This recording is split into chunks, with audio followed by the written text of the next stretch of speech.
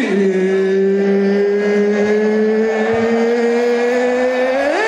called Punch Drunk. The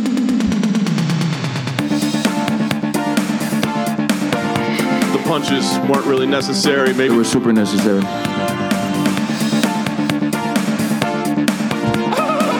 You too skinny, bro. I'm here with the winner, Derek Lewis. Derek, why'd you take your pants off? My balls are hot. I understand.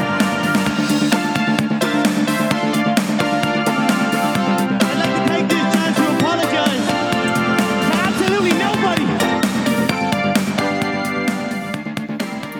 nobody. Welcome to episode 13 of the Punch Drunk podcast, your favorite combat sports podcast hosted by two dudes who cannot fight and know even less about fighting than they think they do. I'm your host, Lewis, and I'm joined, as always, by my guy, Adam. I'm slurring my words. I'm sleep deprived, but my goodness, it was worth it. What an incredible UFC event we just witnessed this weekend. Lewis, what a fucking weekend of sport. I know the time zones are the worst possible thing for you, but mate, I know we've got an audience around the world, but to the Aussies that are listening, I can't remember feeling so happy to be an Aussie in a long time, especially with all this COVID bullshit. And than I was yesterday, man. I've never been so patriotic. I'm not one to be patriotic about a country, but fuck, it was good to watch every minute of that fight and the way that he came through. Oh, I couldn't be prouder of him. It's time to put some respect on this man's name. Hopefully he becomes a bigger name around Australia, because we were talking about that last week. He's just he's got the respect in the US, in a few other countries, probably more respected in fucking New Zealand than he is in Australia. And finally, I think people are starting to pay attention. You know, we've done a little bit of research today, mate. We've got Cathy Freeman's 400-metre gold. That's probably up there in one of the greatest ever Aussie sporting moments. The miracle on ice, Stephen Bradbury, the one everyone knows, collapsed over the line 3 times or something like that to win Winter Olympic gold. That man has got the biggest nerve in the world to pretend he's an Olympic gold medalist. What an absolute fraud. And then he's up there with Aljamain Sterling. Absolute paper champions, the pair of them. Yeah, I reckon he'd probably bash Aljamain Sterling. When we've got the one everyone talks about, America's Cup, 1983, 25 year. I think it was 25 years the US had won America's Cup in a row. Ridiculous. And Australia somehow won it. And does anyone actually care, though, about that? Is going to be my point, mate. Who the fuck cares about that? And that's one of the biggest fucking deals in Australia. No one gives a fuck about sailing. No one cares about sailing. Bob Hawke, who ironically made sculling beer like an Australian thing. He's the one that fucking started it, you know? And he said, and I've got the quote written here because I didn't want to get it wrong. I tell you what, any boss who sacks anyone for not turning up today is a bum. This is a day for all Australians. Well, I'm here to say that wipe that one away because no one gives a fuck about sailing. Alex Volkanovski, defying the odds, surviving 2 submissions to defend a UFC belt, is in the top 3, maybe. I love Cathy Freeman. It's one of the best stories ever, but it's one of the best ever Australian sporting moments. So I'm raising a glass to the Volk. And then, as I said, did 2 shoeies, one out of a fucking thong that was called a flip-flop too many times, a UFC slide, and then he did one out of an Under Armour shoe at the press conference as well. But, I was happy to be an Aussie yesterday, man, in case you haven't noticed in that little monologue. Yeah, in the past 24 hours, your Aussiness has amplified tenfold. You've just become the most ocker bloke ever. Yeah. You're usually pretty chill and even keel. No, in all seriousness, though, this did feel like it was Alexander Volkanovski's coming out party. That he is a huge star. He's an icon of Australian sports. 9 Wide World of Sports Twitter handle was tweeting about the fight afterwards. Channel 9 doesn't know dick about mixed martial arts. They never tweet about it. They're probably the most recent tweet was something to do with Chuck Liddell. They just don't, they're not relevant in terms of MMA, boxing. They stick to your traditional sports. But even they were tweeting about Alex Volkanovski. And it was such a huge card. And I think he benefited from the return of Nick Diaz. There was a lot of hype, 2 championships on the card, stacked from top to bottom. I'd be very curious to see what the pay-per-view numbers did. In terms of the gate, it was huge sellout crowd. I think it was 19,000 people or something like that. It was a monstrous event. And it seemed that the whole world was tuned in watching this fight, watching Alexander Volkanovski retain the featherweight strap, but really lay claim to being one of the greatest featherweights, if not the greatest featherweight of all time, which only 24 hours earlier probably would have been an absurd thing to say because of how questionable some people have his second win over Max Holloway. But the reality is he's won both of those fights, and he then dispatched Brian Ortega in vicious fashion. There was a lot of talk that this was a whole new Brian Ortega. He was a different level of fighter compared to the one that Holloway had beaten up on. And it probably He was. But outside of those 2 submissions, Volk dominated that fight from beginning to end, pretty much. Ortega landed a couple of shots. But it was those 2 submissions and those which are Ortega's bread and butter. His nickname is T-City because of how many triangles he gets people in and how good his triangle submission attempts are. Volkanovski was able to survive those. Nice feather in the cap for the Craig Jones School of Brazilian Jiu-Jitsu. But really, this was an incredible statement, arrival, growth, and announcement, whatever you want to call it. Volkanovski is now a star of mixed martial arts. Yeah, and for whatever reason, he wasn't before, but we just witnessed one of the greatest title fights of all time that somehow didn't have a finish, had multiple moments when there should have been a finish. In reality, it probably should have been a TKO. Ortega had to be helped back to his stool at the end of the 3rd round. He was done. For all intents and purposes, Brian Ortega was absolutely done at the end of that 3rd round. I thought Herb Dean had waved it off. I thought it was all over. Fair play to Ortega. I seriously have to credit him. And I like the way Volkanovski conducted himself after the fight as well. They seemed to bury the hatchet. There was a lot of respect between the 2 of them. Ortega couldn't believe that he couldn't put Volkanovski away with those submissions. On the other hand, Volkanovski couldn't believe that Ortega came back after that 3rd round and kept fighting and wanted to continue to compete. All round, an incredible card. But the talking point, the main event, really wasn't just, it was everything you could have possibly wanted from a featherweight championship fight. It truly was an exceptional fight. I've got a question for you. Pretty easy one to answer. How many fingers are on the human hand, including the thumb? That would be 5. Yeah. Guess how many guesses Brian Ortega had at how many fingers am I holding up? Yeah, I don't. I was watching it on photo. I was like, seriously? They asking him again because he kept looking away.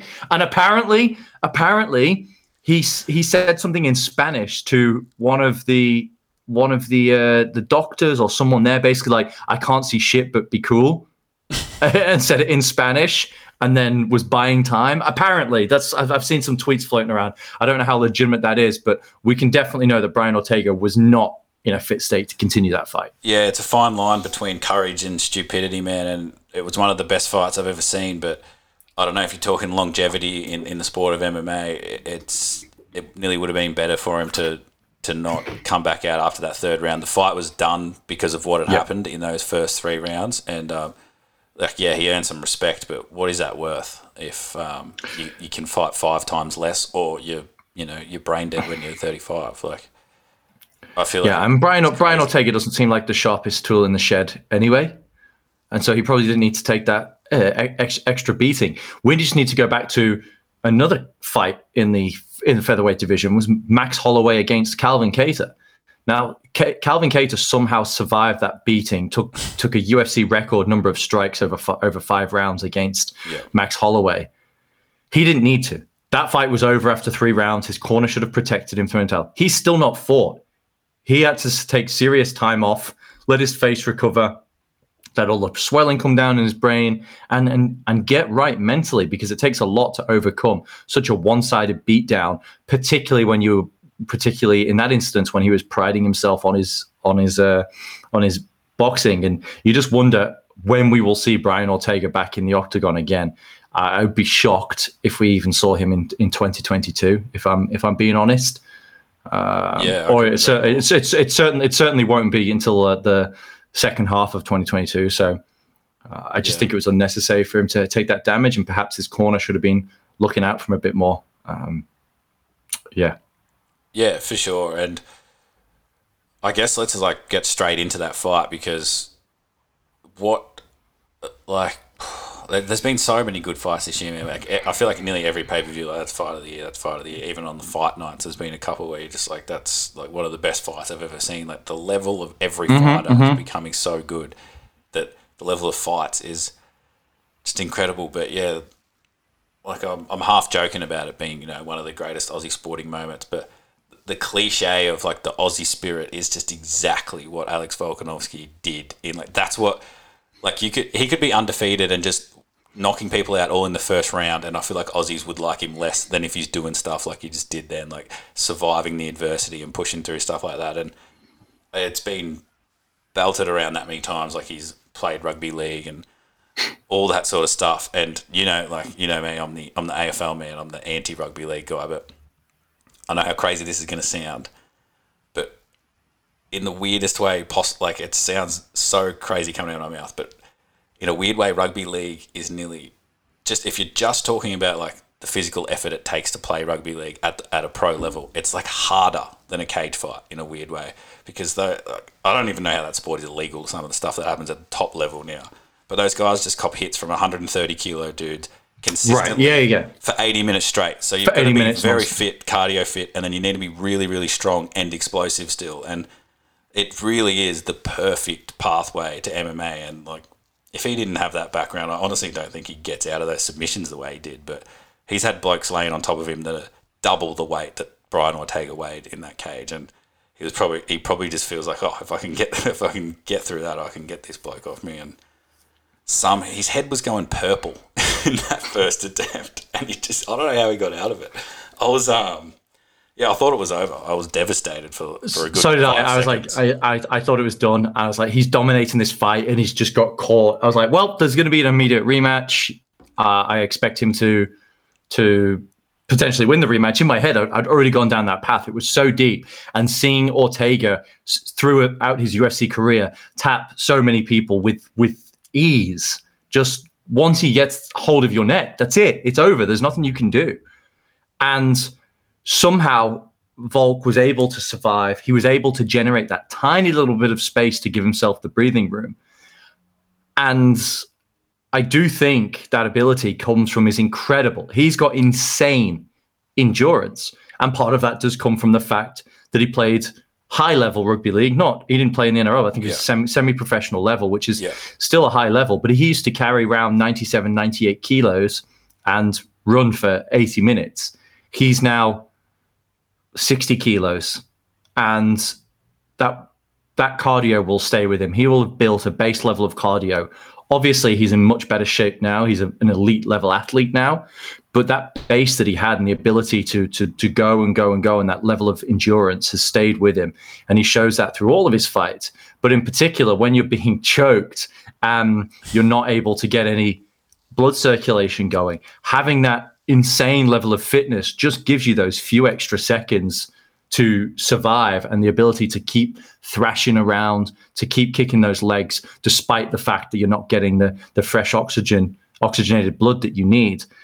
And you saw in that guillotine, he was kicking his legs, he was writhing, he was making it difficult because all of a sudden, a lot of people will just go limp and they'll start fighting the hand, and that's it, it's all over. Yeah. Volk was just thrashing his whole body like a lunatic. He looked like he was having a seizure. And he was able to put the impressive thing was he not only got out of one submission, he was like, oh no, I'm good now, and stayed on the ground, got caught in a triangle, which is Ortega's specialty, got out of that, and then continued to unload ground and pounds on Ortega and wanted to stay on the mat with him. wasn't very smart. And I think he said that after the fight as well. He's like, yeah, it probably wasn't the best thing to do tactically. But up until that point, it was domination. He landed shot after shot on Ortega, and fair play to him. He's got a heck of a chin as well, because Volk clipped him clean quite a few times. But it was just the pressure he was able to put on him. He drove Ortega backwards, and Volk was not a stationary, flat-footed target like the Korean Zombie was. And everyone talked about how improved Ortega's striking was, which is true. He's developed. But we talked about this when we had Chris Revan on the preview show. It's all well and good when you're taking the center of the octagon, walking forward against a flat-footed fighter. He was never going to get those looks against Volkanovski, and he put on an absolute clinic. Yeah, and you just can't hammer that point home about the cardio and the fitness, because in any sport, it's the fittest guys do the best things when the game is on the line. In any sport, especially in team sports. Yeah. And it's because they're the most conditioned, nearly 99.999% of the time. It's because they're the most conditioned. And when you're not exhausted, you make better decisions. And the creativity of sport and the art of martial arts is so easy to demonstrate when you're, on the mats at the gym and you're not tired. But when you're 3 rounds into a fucking war, that's the guys that can do it then are the guys that are the best in the world. And yeah, he sort of proved, he had everyone questioning whether he deserved to be the champ, and he passed with flying colours last night. Flying colours, yeah. You're absolutely right about the decision-making as well, which leads me to believe that you must be exhausted all the time, because your life is just a series of bad decisions, one after the other. The only bad decision I've ever made is starting this podcast with you. But other than that, I think I'm going all right. Only the worst decision was saying hello to me when I walked into that class for the first time at uni. Should have known. Yeah. Should have known. As soon as I heard that accent, I should have fucking turned a blind eye, done these ones. But yeah, on a serious note, like we've got, was it like 6-7 weeks? It was nearly 2 months without a pay-per-view. And if I'm being honest, like I was kind of just, feeling towards the UFC. I was just like, oh yeah, it's just another, like it was just another sport to me for a little bit, like all the other sports that are on at the moment that I'll just watch because they're on. And then as soon as this pay-per-view started, and to be honest, like nearly the whole card was exciting. They, I fell back in love with the sport for the 1 millionth time in the last 5 years. It just, I think it's the best sport in the world, man. When it's on, there's nothing more exciting. It's the most electric sport to watch. It really is. So let's stay on Volk now, because we got lots of other fights to talk about. But while we're talking about Volkanovski, what's next for him now? Because Max Holloway's just had an opponent booked. He's going to be fighting Yair Rodriguez, which is going to be a wild, wild fight. Yeah, Rodriguez Holloway. I think Holloway wins, but that's going to be great. And there aren't a lot of options around the featherweight division right now,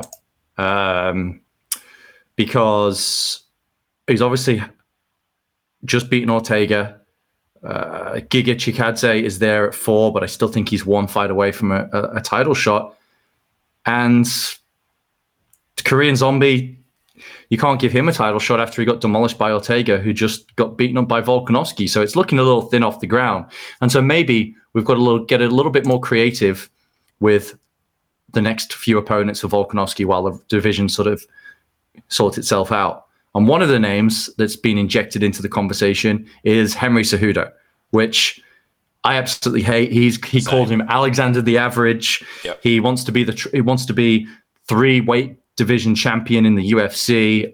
Remembering he was the flyweight champion, moved up, captured the bantamweight title, subsequently retired, and has been away from the sport for a while. He keeps injecting himself in the conversation. To be honest, I got no interest in seeing that fight. I think Volk is too physical, and even though he's short, he's too strong. He's too big for Cejudo. I've got no interest in seeing that fight. Neither. Let alone the fact that Cejudo hasn't been in the testing pool. That fight is at least 6 months away, and so there's other options that can emerge by then. I just think Cejudo is trying to keep his name relevant and trying to, be part of the conversation without actually wanting to come back and fight. Yeah, I couldn't agree more. I don't even want to add to that because I think it's stupid him fighting him. I think he wins it. I think if anything, he has to go up a little bit in weight, not. And I know they'd probably fight for the featherweight belt, but Cejudo isn't a featherweight fighter, so it would feel like he's going down in weight to fight the guy anyway, if that makes sense. And yeah, it's I'm the same. I've got no interest in I don't think Volk has nothing to gain from that fight. He has nothing to gain because if he wins, it's like, yeah, you should beat him. You're the bigger guy. Yeah, exactly. He's a much smaller opponent. And if he loses, you're the guy who just lost to the Hobbit. So yeah, what? There's nothing to be gained for Volkanovski in that fight. Conor McGregor called him out, called him a shart or something like that. It's out of character for Conor, isn't it? Call someone out on Twitter. Weird, very, very weird, unexpected. Although he was bizarrely complimentary of Nick Diaz. But again, there's no way Conor ever gets back down to 145. He seems to be targeting a return at 170 at this point. He talks about 170 all the time. He's constantly posting pictures about how buff and jacked he is. He has seriously got small man syndrome, Conor McGregor. Yeah. He desperately wants. He does look great. I'll give him that. Yeah, he does, but he desperately wants to be 6 foot tall and like 220 pounds of just lean muscle. Not everyone can He's just look upset. like us, Lewis. You got to get. I know. You know, he might have $1 billion in the bank. He might have proper 12. He might be a 2-division UFC champion, but he'll never be 6'2", and that's something that helps me sleep at night. Says the bloke that hasn't slept all weekend.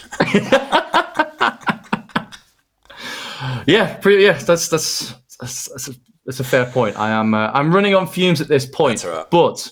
But let's talk about this. Let's try and figure out some reasonable opponents. I do think Conor. We know Conor can make 155, no problem, and because he's just competed at 155. I meant to say 155.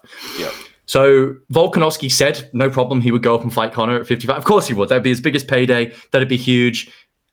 Your star always goes up, win, lose or draw, if you get in the ring with Conor McGregor. Yeah. McGregor's still a while from coming back. I don't think he started full training again. As far as I'm aware, I watched a video put up by Chael Sonnen, and he asked the doctor, Conor McGregor's going to be absolutely fine in terms of coming back. He's had a steel rod, a titanium rod, put inside of his bone, which I think he's going to be fine to make a comeback. If you're Volkanovski, that's the fight you want, just because of the money. That's a tough fight for Volk, though, because Conor's, quite a large 155er at this point with the size he's put on. Volk is 5'6". I think Conor's about 5'8", 5'9", something around there. Quite a rangy fighter. Volk isn't the best takedown, specialist. He's well-rounded, but it's his work ethic and output. But it'd be an interesting fight. I genuinely don't know how it would go, but I think moving up to 55 is going to be tough for Volk because he's just going to give away so much size because he is a small dude. Yeah, look, it's probably not going to happen, isn't it? Conor McGregor-Volkanovski fight. Maybe if he beats Holloway again, then Conor would be like, all right, he's worthy, if you know what I mean. But yeah, in a weird way, if he's going to go up to lightweight, like if you're not going to fight for the title, Conor's the man you fight. Because one, for the obvious reasons that everyone knows about, but two, Conor isn't. He's not the best fighter in the lightweight division at the moment. So of course, there's a perfect person to fight. If you're putting him against Charles Oliveira, against Dustin Poirier, against it's Murderer's Row. That's the best division in the entire UFC. Like they're all savages. Conor's the guy you fight because yes, he's still such a dangerous fight, but fucking hell, the ups are just way outweigh the downs, and Conor needs a win still. So Conor maybe he looks at it and goes, "This is when I can win." I'm like, this guy's coming up to me. Yeah. He's a little guy, and it'd be huge. It'd be a huge fight just because it's Conor, but because of what just happened yesterday, it'd be the biggest talking point in the sport. So who knows? Maybe there's hope for that, but who hasn't Conor called out in the last 3 months?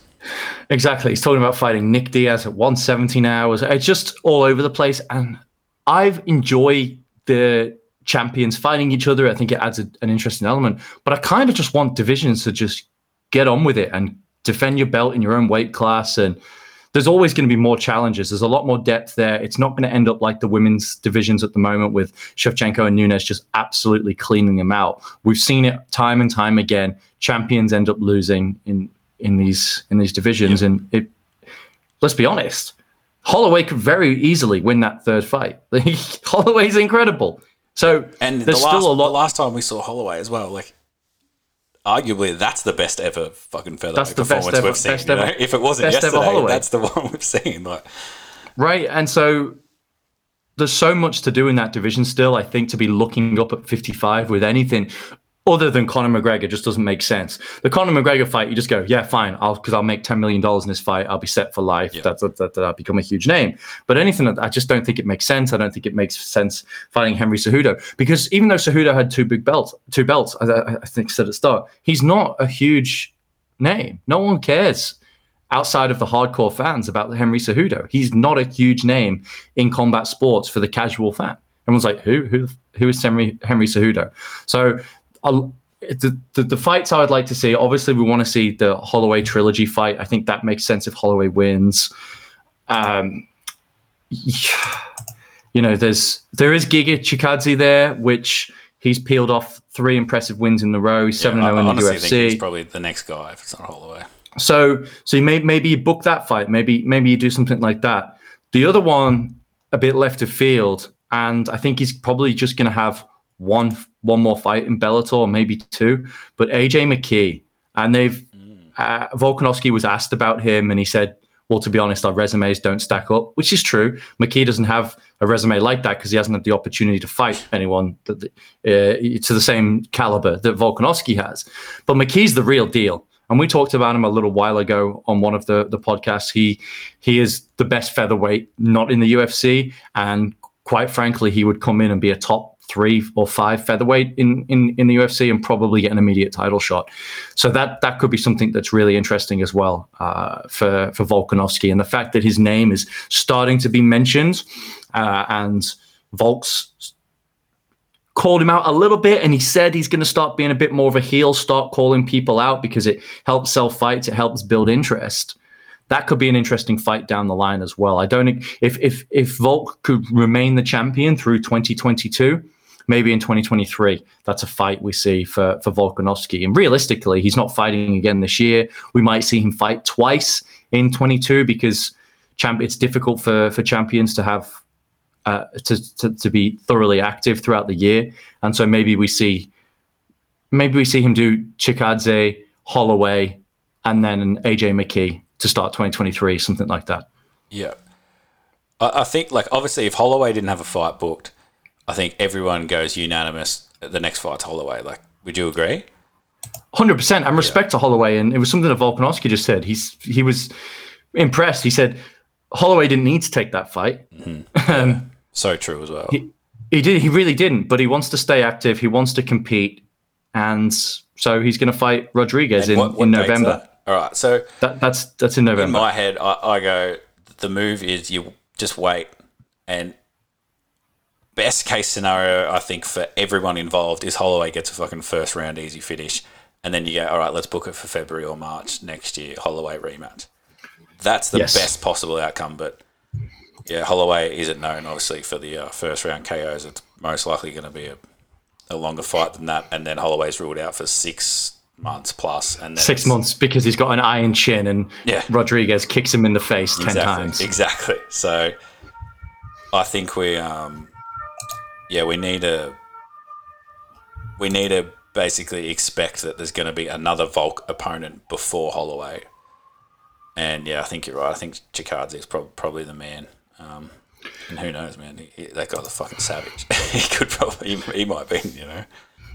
Yeah, and you know, Volk's. He's going to be 33 in 2 days' time. So happy birthday to Volk for a couple of days. I know he's an avid listener of the Punch Drunk podcast. Yeah, so that'll be a quiet weekend then for you. Yeah, quiet weekend in America. So he's going to want to get as many fights in as possible because it's a finite time. He's got a short shelf life, especially down at those lower weights and the wars he gets into. So maybe he only has 2 years left at the very peak of the sport, 33, 34, maybe to 35. So yeah, I can see him wanting to get a fight as soon as possible. So maybe he does take the Chikadze fight. And again, I think that's a a good matchup for him because of Chikadze's style.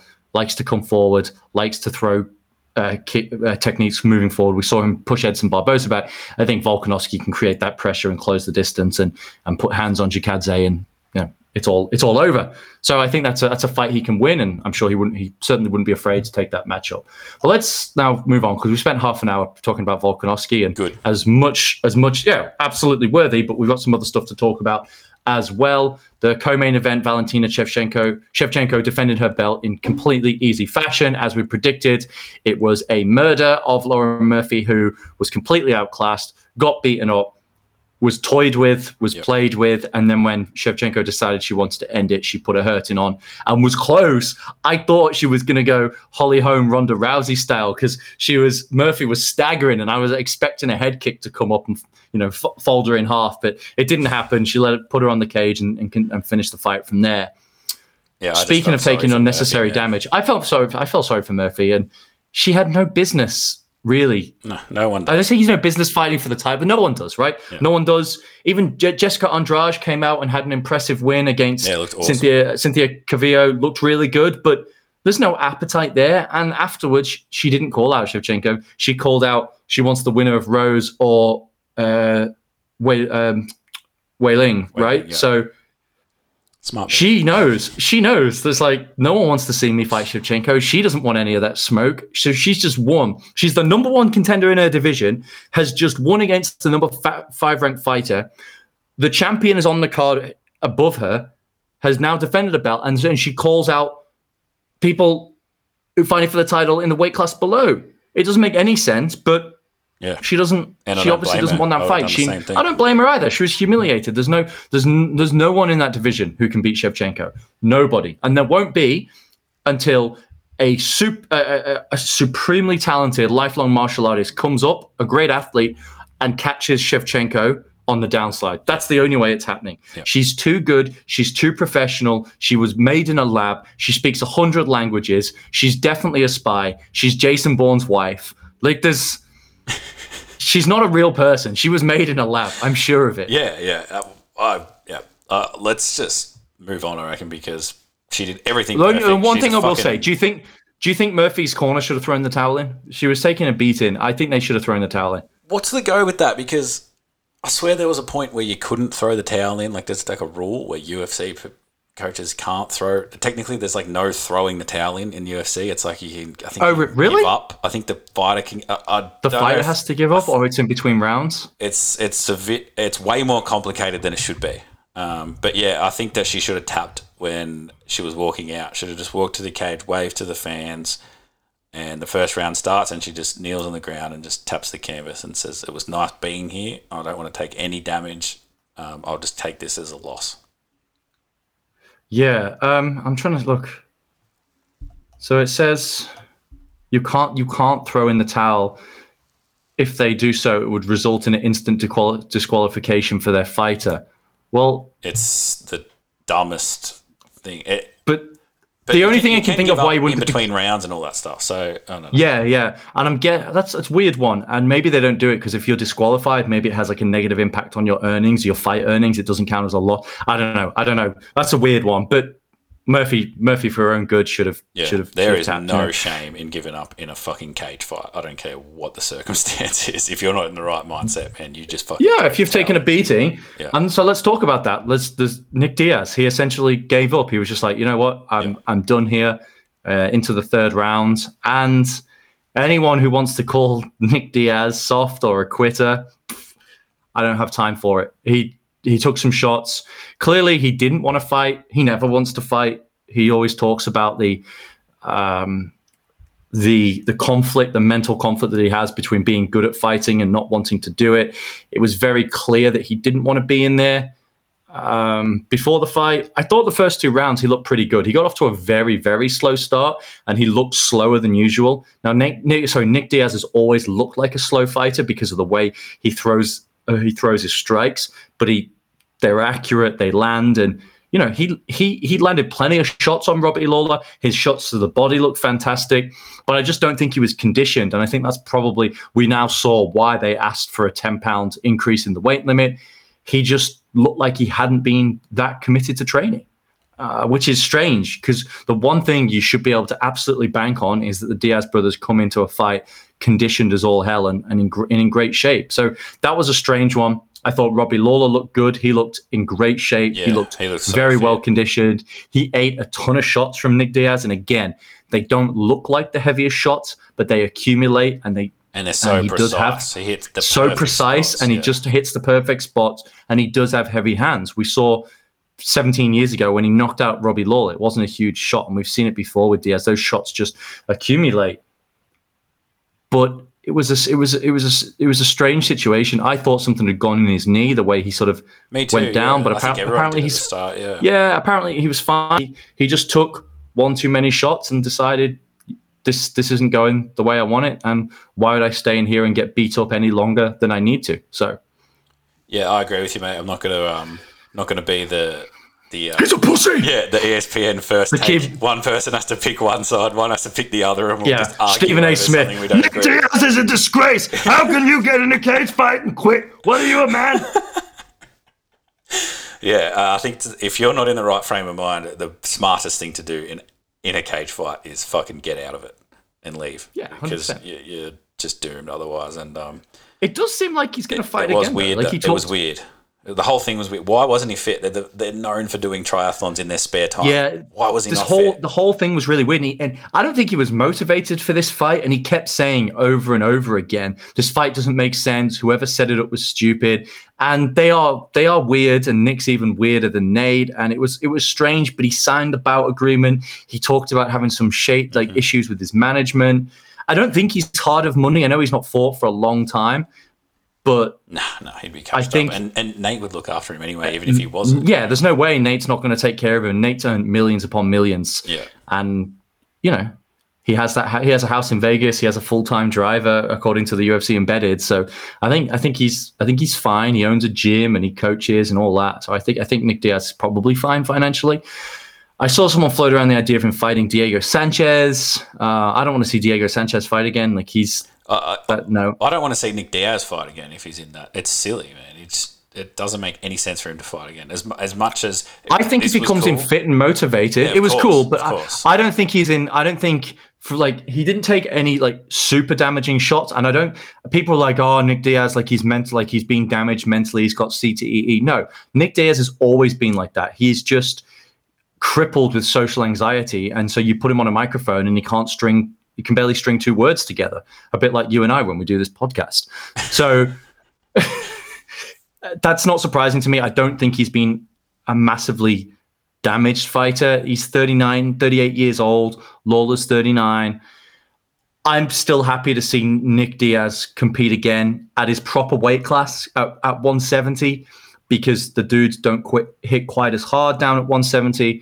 I'm certainly wouldn't be mad to see that. And I'm just going to pull up the rankingmma.com rankings here, which I don't necessarily think align to the UFC ones.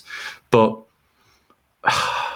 Robbie Lawler was down at 19. He'll probably move up a little bit.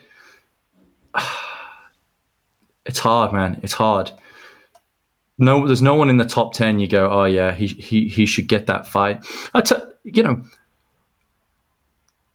Daniel Rodriguez could be a fun one. Rodriguez has been on a winning streak and he's building a bit of rep, but yeah, there's not a whole lot that stands out. You go, oh yeah, I'd love to see Nick Diaz fight that person. Yeah. So on one hand, I want to see him come back. I reckon there's no point predicting what the fuck he does. Like, how can you predict what Diaz does? Nah, that's a fool's errand. So let's let's go. Good for Robbie Lawler. We sort of touched on Jessica Andrade. The heavyweight fight, the Blades Rosenstrike was a fizzer, absolute fizzer. Yeah. I mean, sort of went the way we predicted. I think in terms of the wrestling, Rosenstrike, just he's not well rounded enough to make a run for the heavyweight belt. Neither of those guys are gonna. Oh, they're not going to beat Cyril. They're not going to beat Francis. They're not going to beat fucking John Jones if he comes in, and they're probably not going to beat Stipe either, man. So they can fucking fight. They can have a trilogy of their own if they want. Yeah, yeah. That's my opinion. Anyway. I love the heavyweights, but if they're not the top echelon, I don't want to see them do 3-round pretend you're skillful fights. You got to try and knock each other's fucking head off. Don't just be so hesitant about it. Like, give us a show or be that elite level, and they were neither of those. I didn't think anyway. Yeah, although the fans were booing, and I think if you're in the Blades looked like he'd Blades looked really fit. He trained really hard. Yeah, if you're in the audience and you're booing someone who's trying to avoid getting hit by Jairzinho Rosenstrike, your punishment is you need to get in the cage for 30 seconds and let Rosenstrike hit you, and your head will explode. Yep. When you see videos of a melon being dropped from a height onto a concrete floor and explodes everywhere, that's what would happen if most people got in the cage with Rosenstrike. Their head would explode. Yeah, no, I watch those videos all the time. So, which is a lot of exploding head videos. You get that. I did. You get on the dark web in grade 5, mate. I know what you're talking about. All right, rest of the cards. That's pretty much everything on the main event. But let's talk about the two, sort of the feature prelim bout and the co-main event on the prelims. The first one, Marlon Moraes against Merab Dvalishvili, was just crazy. What? Unbelievable. And Chris, who was on last episode, said, Merab had to do something to make the UFC pay attention, get the fans interested, because he's literally fucked his way to a decision in every single fight up until now. And the way he was able to survive and come back and overcome the beating that Moraes put on him, like, wow, he was on slippery roller skates, on banana skins, on like cooking grease. Like, that's how slippery his feet were. So he was in my kitchen. He was in your kitchen. Oh yeah. Yeah, you don't want to have incredible. A there's a picture where Merab is like splayed against the cage and Moraes is stood over him, and it's like, how did this guy lose the fight from there? He not only weathered the storm, he nearly knocked out Moraes at the end of the first round with like hammer fists with the ground and pound, rocked him on the chin. Moraes was all over the shop, and then he just couldn't recover, and that was it. Shame for Moraes, but he put on a great fight. I think that will buy him some graces with the UFC. Really exciting fight. And Merab now coming in at the in at 135 has certainly injected himself into the conversation with a division that's got a lot of uncertainty about it. Yeah, I'm so eager to get to this Hooker fight because I have not. Let's just get to it, because that's the best we've seen Dan Hooker, and we've seen him in some pretty cool fights. That's easily the best version we've seen of him. Do you agree? Correct. The best version we've seen from him, because he was so clinical, he was so professional, and it makes it even more absurd when you know that he hasn't trained for the past month with anyone else in a gym. He's just been going to the park with his wife and kid, running sprints, shadow boxing, bodyweight exercises, trying to stay in shape and keep his weight down, which is absolutely insane. But he looked clinical.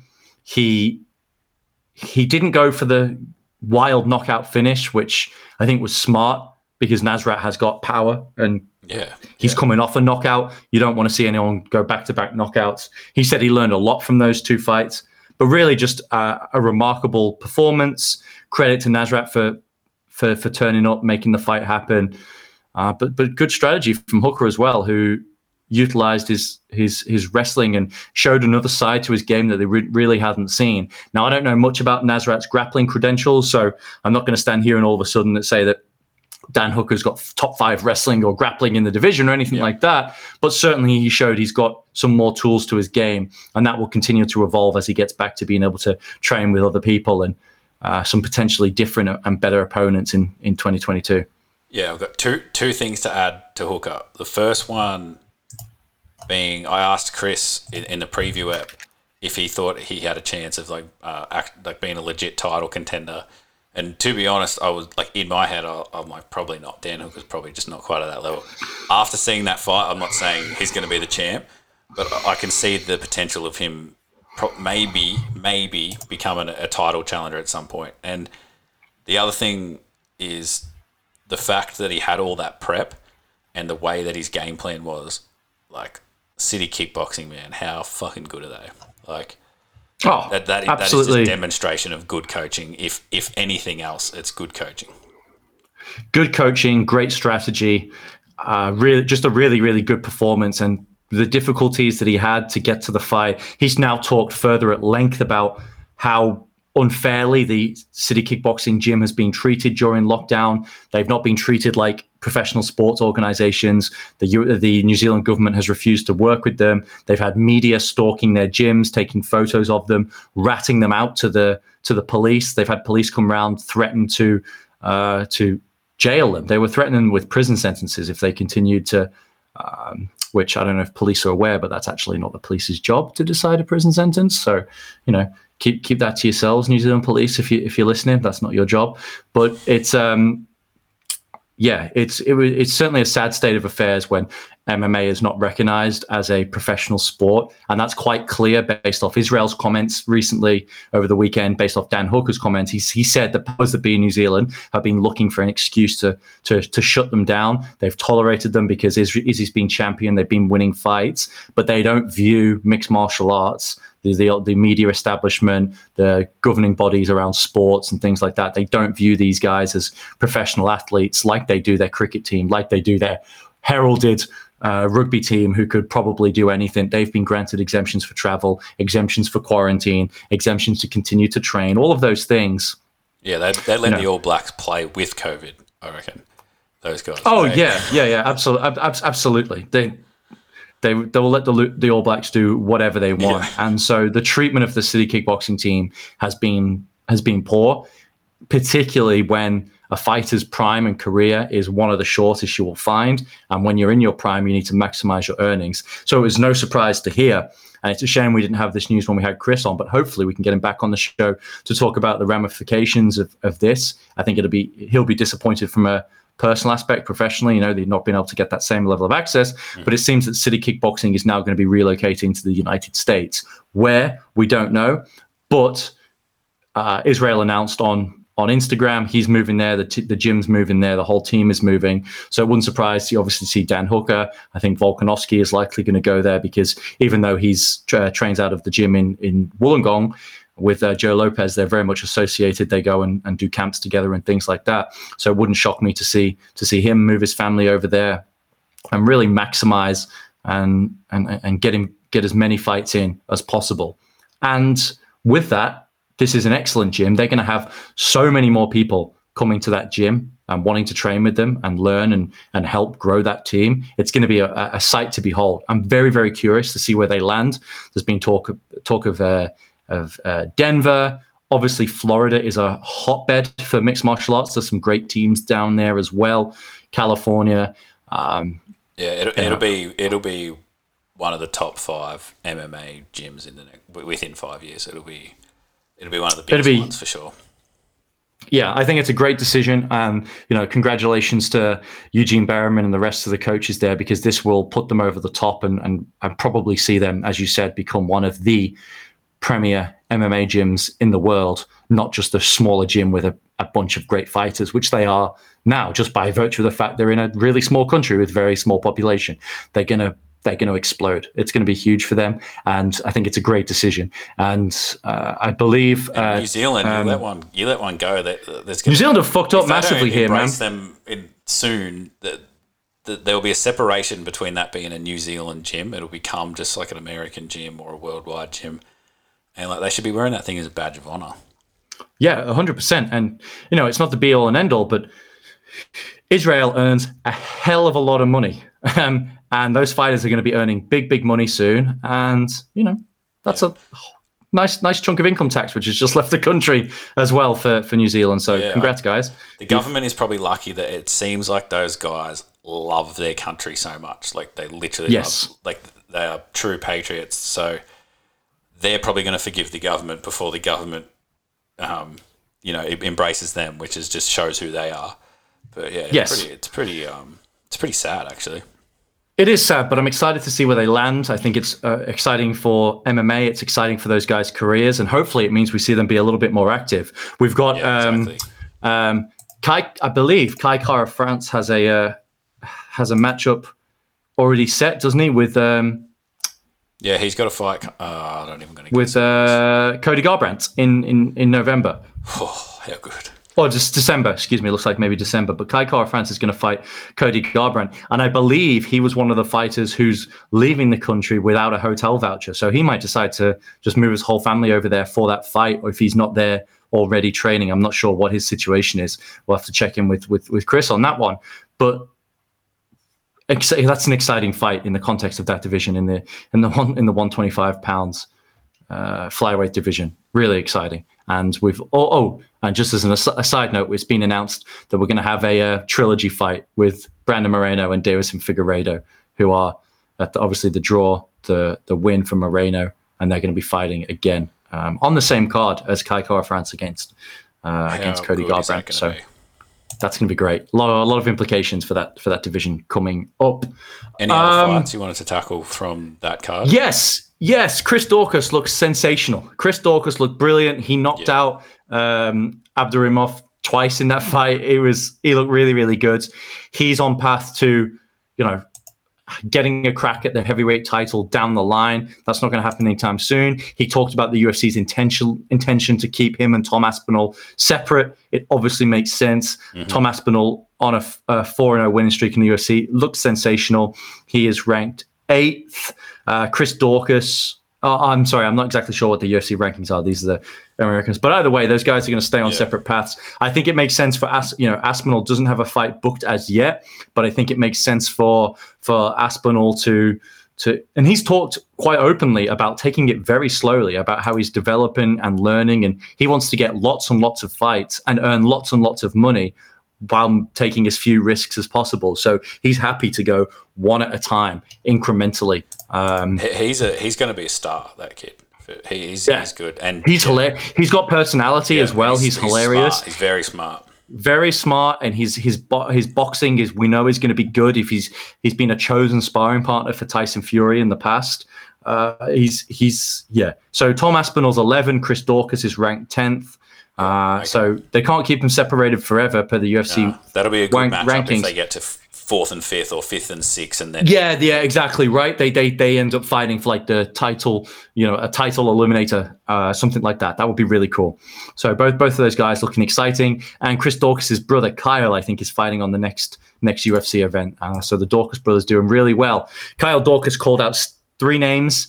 Including Stipe, which would be electric. Stipe, active firefighter. Chris Daukaus, active police officer in the Philadelphia PD. We know that in the US, that's a really big thing, a big rivalry, police versus firefighters. Even just non-professional fighters, they have them all the time as fundraiser events. They have boxing and combat nights, police versus firefighters in every city. Because that would be huge. That could literally sell out a stadium, because you would get so many first responders going to that fight. They could turn it into something huge. They could probably leverage it into some charity beneficiaries as well. I think that'd be really cool, and that'd be a great challenge for Daukaus, and I think it would be a huge payday for Stipe as well. So that would be really interesting if that was to happen. The most American thing that's maybe ever happened. Most American thing. There would be jets overhead. There'd be more American flags than you could possibly count. Yeah. It'd be electric. It'd be great, and I'm totally there for it. I'd love to see that, but. That was probably everything we want to talk about on that card. We got to say the punch drunk parlay that we gave out missed by one bloody leg. That'll learn me for picking Nick Diaz.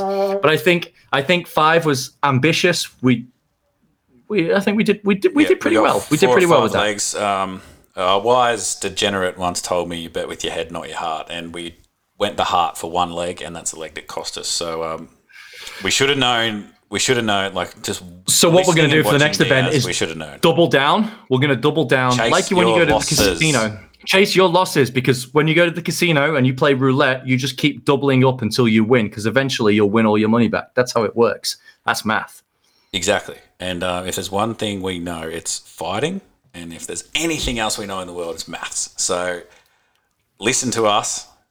jump on board. If you're like me and you lost a few $1,000s on the weekend, it's just money. Yeah. It doesn't matter. Kids, what you need to do, and kids, I need you to listen very carefully. What you need to do is when your mum is sleeping, tiptoe out into the kitchen, open up her handbag, reach in, take out that credit card, open up your betting app of choice, and deposit, and start riding with the Punch Drunk Parlay, because we are going to turn your life around. We are. We really are. I believe on some betting agencies, if you missed out by one leg, you actually would have got your money back. So if it's your fault for being on the wrong site, like me, and you're an idiot, like me, and you should have chosen the right one, unlike me. So stay tuned. I think we'll just stick the parlays to pay-per-views because we don't want gambling to become an addiction and every week thing. We'll do it every pay-per-view just as a little treat. We'll do a parlay for the pay-per-views. Maybe we might do like a lock of the or we might do the Dapto Greyhounds at 11 p.m. on a Tuesday. But listen, mate, if you're not punting on chariot racing, you're not living. On the harness racing. Is there anything more degenerate than gambling on harness racing? Seriously. No, I don't think so. I guess maybe being like a harness racing trainer could be up there. Fixing harness racing. That's probably up there. But isn't that a weird thing? They give in the harness, they give horses shit to calm them down because they want them to be slow. Anyway. Animal abuse isn't funny. No, it isn't. But voluntary human abuse or, abuse of humans for money, such as cage fighting, is good and entertaining. And we'll keep doing this podcast as long as it's legal. And I think it's just like marijuana, slowly becoming legal everywhere, It'll get to New Zealand at some point, but as we know, it takes a long time for anything to get to New Zealand. They're still at the point with sheep and all that sort of thing. It's a bit awkward over there, so slow and steady. I mean, it's illegal. It's illegal at the moment to go to the gym in that country, so I don't have much hope for weed at this point. I can't say anything. All right, let's move on to our favorite segment. Who is Dana White mad at this week? There's a few. I think there's a few. I'm mad at him first. I'm mad at him first for not doing. I'm mad at Dana White as well. The second best thing sometimes that's the best thing of the entire fucking pay-per-view is Dana White's presser after, especially if it's a really entertaining or controversial one.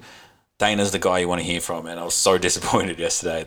Luckily, Alex Volkanovski is one of the best pressers we've seen in a long time. I would have been filthy otherwise. Yeah, no, he's Volk saved the day. He's always mad at Oscar De La Hoya, but again, De La Hoya tweeted about how little money Volkanovski earned, and Dana accused him of faking COVID, and his hospital performance he should have got an Oscar for it. Speaking of people who should have Oscars, he's probably mad at Aljamain Sterling as well, who, as predicted by Petr Yan, has pulled out of their rematch at UFC 267, and then Yan will compete for an interim belt against a yet-to-be-decided opponent. The tea leaves are looking like it's going to be Corey Sandhagen, though, who's coming off a loss to TJ Dillashaw in a very close fight, but also TJ Dillashaw had to have surgery, I think, on both knees after that fight, so he's not ready. So that's probably what's going to happen there, because they still want to make that a title fight on 267. But the person Dana White is going to be most mad at is Jon Jones, who found himself arrested again. What is wrong with you, Jon Jones? Stop doing drugs, stop drinking, and stop going to Vegas. Like, I know they wanted you there for the Hall of Fame. You should have said, hey, I can't go, or you should have flown in and flown out immediately and not stayed, because less than 5 hours after being inducted into the Hall of Fame, him saying he's ready to fight in 2022, he wants to be the greatest heavyweight of all time, he was arrested again. I believe there was some domestic violence involved. There was felony destruction and battery of a vehicle. We're still waiting for all the information to come out. He's been bailed out. He won't be in court for a while. But during lockdowns, there was an incident that he pled no contest to as well. He's got some serious shit going on. And quite frankly, I can't see how the UFC can book him for an event, because he's just not going to be able to behave. They can't have a fight with him in Vegas. So you go, okay, well, where do we do it? That narrows it down to Texas, and that narrows it down to Florida. But I think Dana White is seriously pissed because John Jones was going to be an absolute cash cow in the heavyweight division in 2022, and that looks like it is seriously in jeopardy.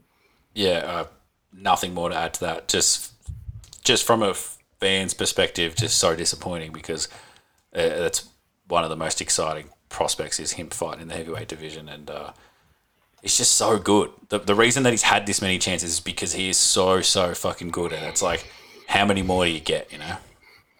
Yeah, exactly. And the only reason he's got all these chances is because of his talent, but he hasn't really been active and he hasn't been as dominant as he used to be either, but he looks absolutely swole. He's been lifting heavy. He's like 260 pounds of pure muscle, and it's a shame. It's a shame. So hopefully John can get his shit together, but I certainly won't be holding my breath. Finally, I know we primarily focus on the UFC on this podcast, but I think it's worth noting there was also heavyweight boxing title over the weekend.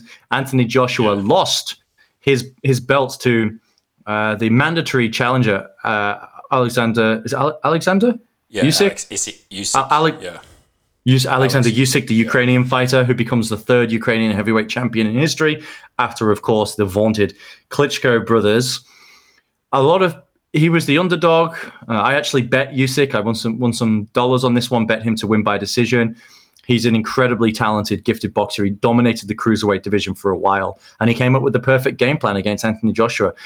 What were your thoughts on that, and how disappointed are you with the outcome, given the consequences and the ramifications of it? Yeah, I think it's really, really sad state. It's a bad thing for everyone. Wanted to see Fury versus Joshua. Obviously, it's the most obvious thing. That's unlikely now. It sort of shows everything that's wrong with boxing. I think there's too many titles in every division, and it just makes everything so confusing, and it makes fights like that nearly impossible now. But another thing, Dana White is not mad at boxing because the one thing that was keeping boxing, I feel like, still just that level above the UFC is how insane the heavyweight division has been in the last 4 or 5 years.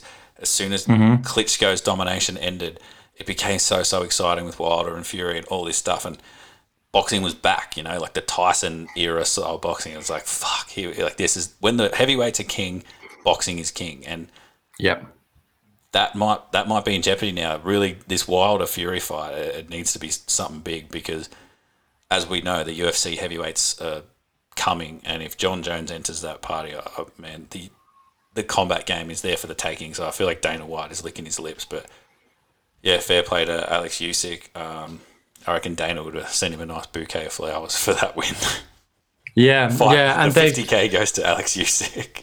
There's a contractual, of course, as there always is in boxing for the world title. There's an automatic rematch clause in the contract. AJ's lost before to Ruiz. Andy Ruiz was shocked in major upset, getting knocked out by Ruiz, and then Ruiz just spent the entire time partying and getting fatter than he is. The Ukrainian won't go snort. Usyk is a terrifying looking human being, and that could be an interesting rematch. I expect Fury to dismantle Wilder, and then you go, well, and AJ's already talking about, I'll fight Wilder and Fury without the belts. I don't care. Yeah, because all of a sudden you just realize that your big cash cow has gone. But that's still a huge fight to make in the UK, the Joshua Fury fight. It's whether Fury wants to do it in the UK now, especially now that AJ doesn't have the belts, and we know that Fury wants to unify the division. And they probably just lose hundreds of thousands, if not 1 million, casual fan pay-per-view buys. I feel like if it's not the champ versus the champ, you know what I mean? Like the worldwide draw. The appeal definitely goes down for sure. That changes things. It really does. So, yeah, if AJ wins and gets the belts back, maybe that's back on. But I think AJ's shown now over and over again he is one of the more overrated heavyweight champions in recent history. You can't drop fights the way he has to use it and come out with a poor game plan, lose to the likes of Andy Ruiz, and not convincingly destroy them in the rematch. So, yeah, I think Fury would dismantle AJ if that fight does happen. But in the meantime, I'm looking forward to October and seeing Tyson Fury dismantle Deontay Wilder once again. That'll be really good. Cool. All right, man. That's been just over an hour, so I think it's time to wrap it up. So as always, Adam, let everyone know where they can find us on the socials. At Punch Drunk Pod on Instagram, at Punch Drunk Pod _ on Twitter, Punch Drunk Pod on YouTube, Punch Drunk Pod at gmail.com, and Punch Drunk Pod on TikTok. I think that is all of it. Apple, rate us 5 stars, Punch Drunk Podcast on Spotify, Google Podcasts, wherever you get your podcasts. Wherever you get your podcast, you can find the Punch Drunk Podcast. This has been great. UFC 266 was absolutely electric. So glad we could get on the microphone so soon after the event and talk about it. And we'll be back hopefully next week, probably looking at the fight night that just happened and breaking down any other MMA news. So until then, thanks for listening. I'm Lewis, and that was Adam.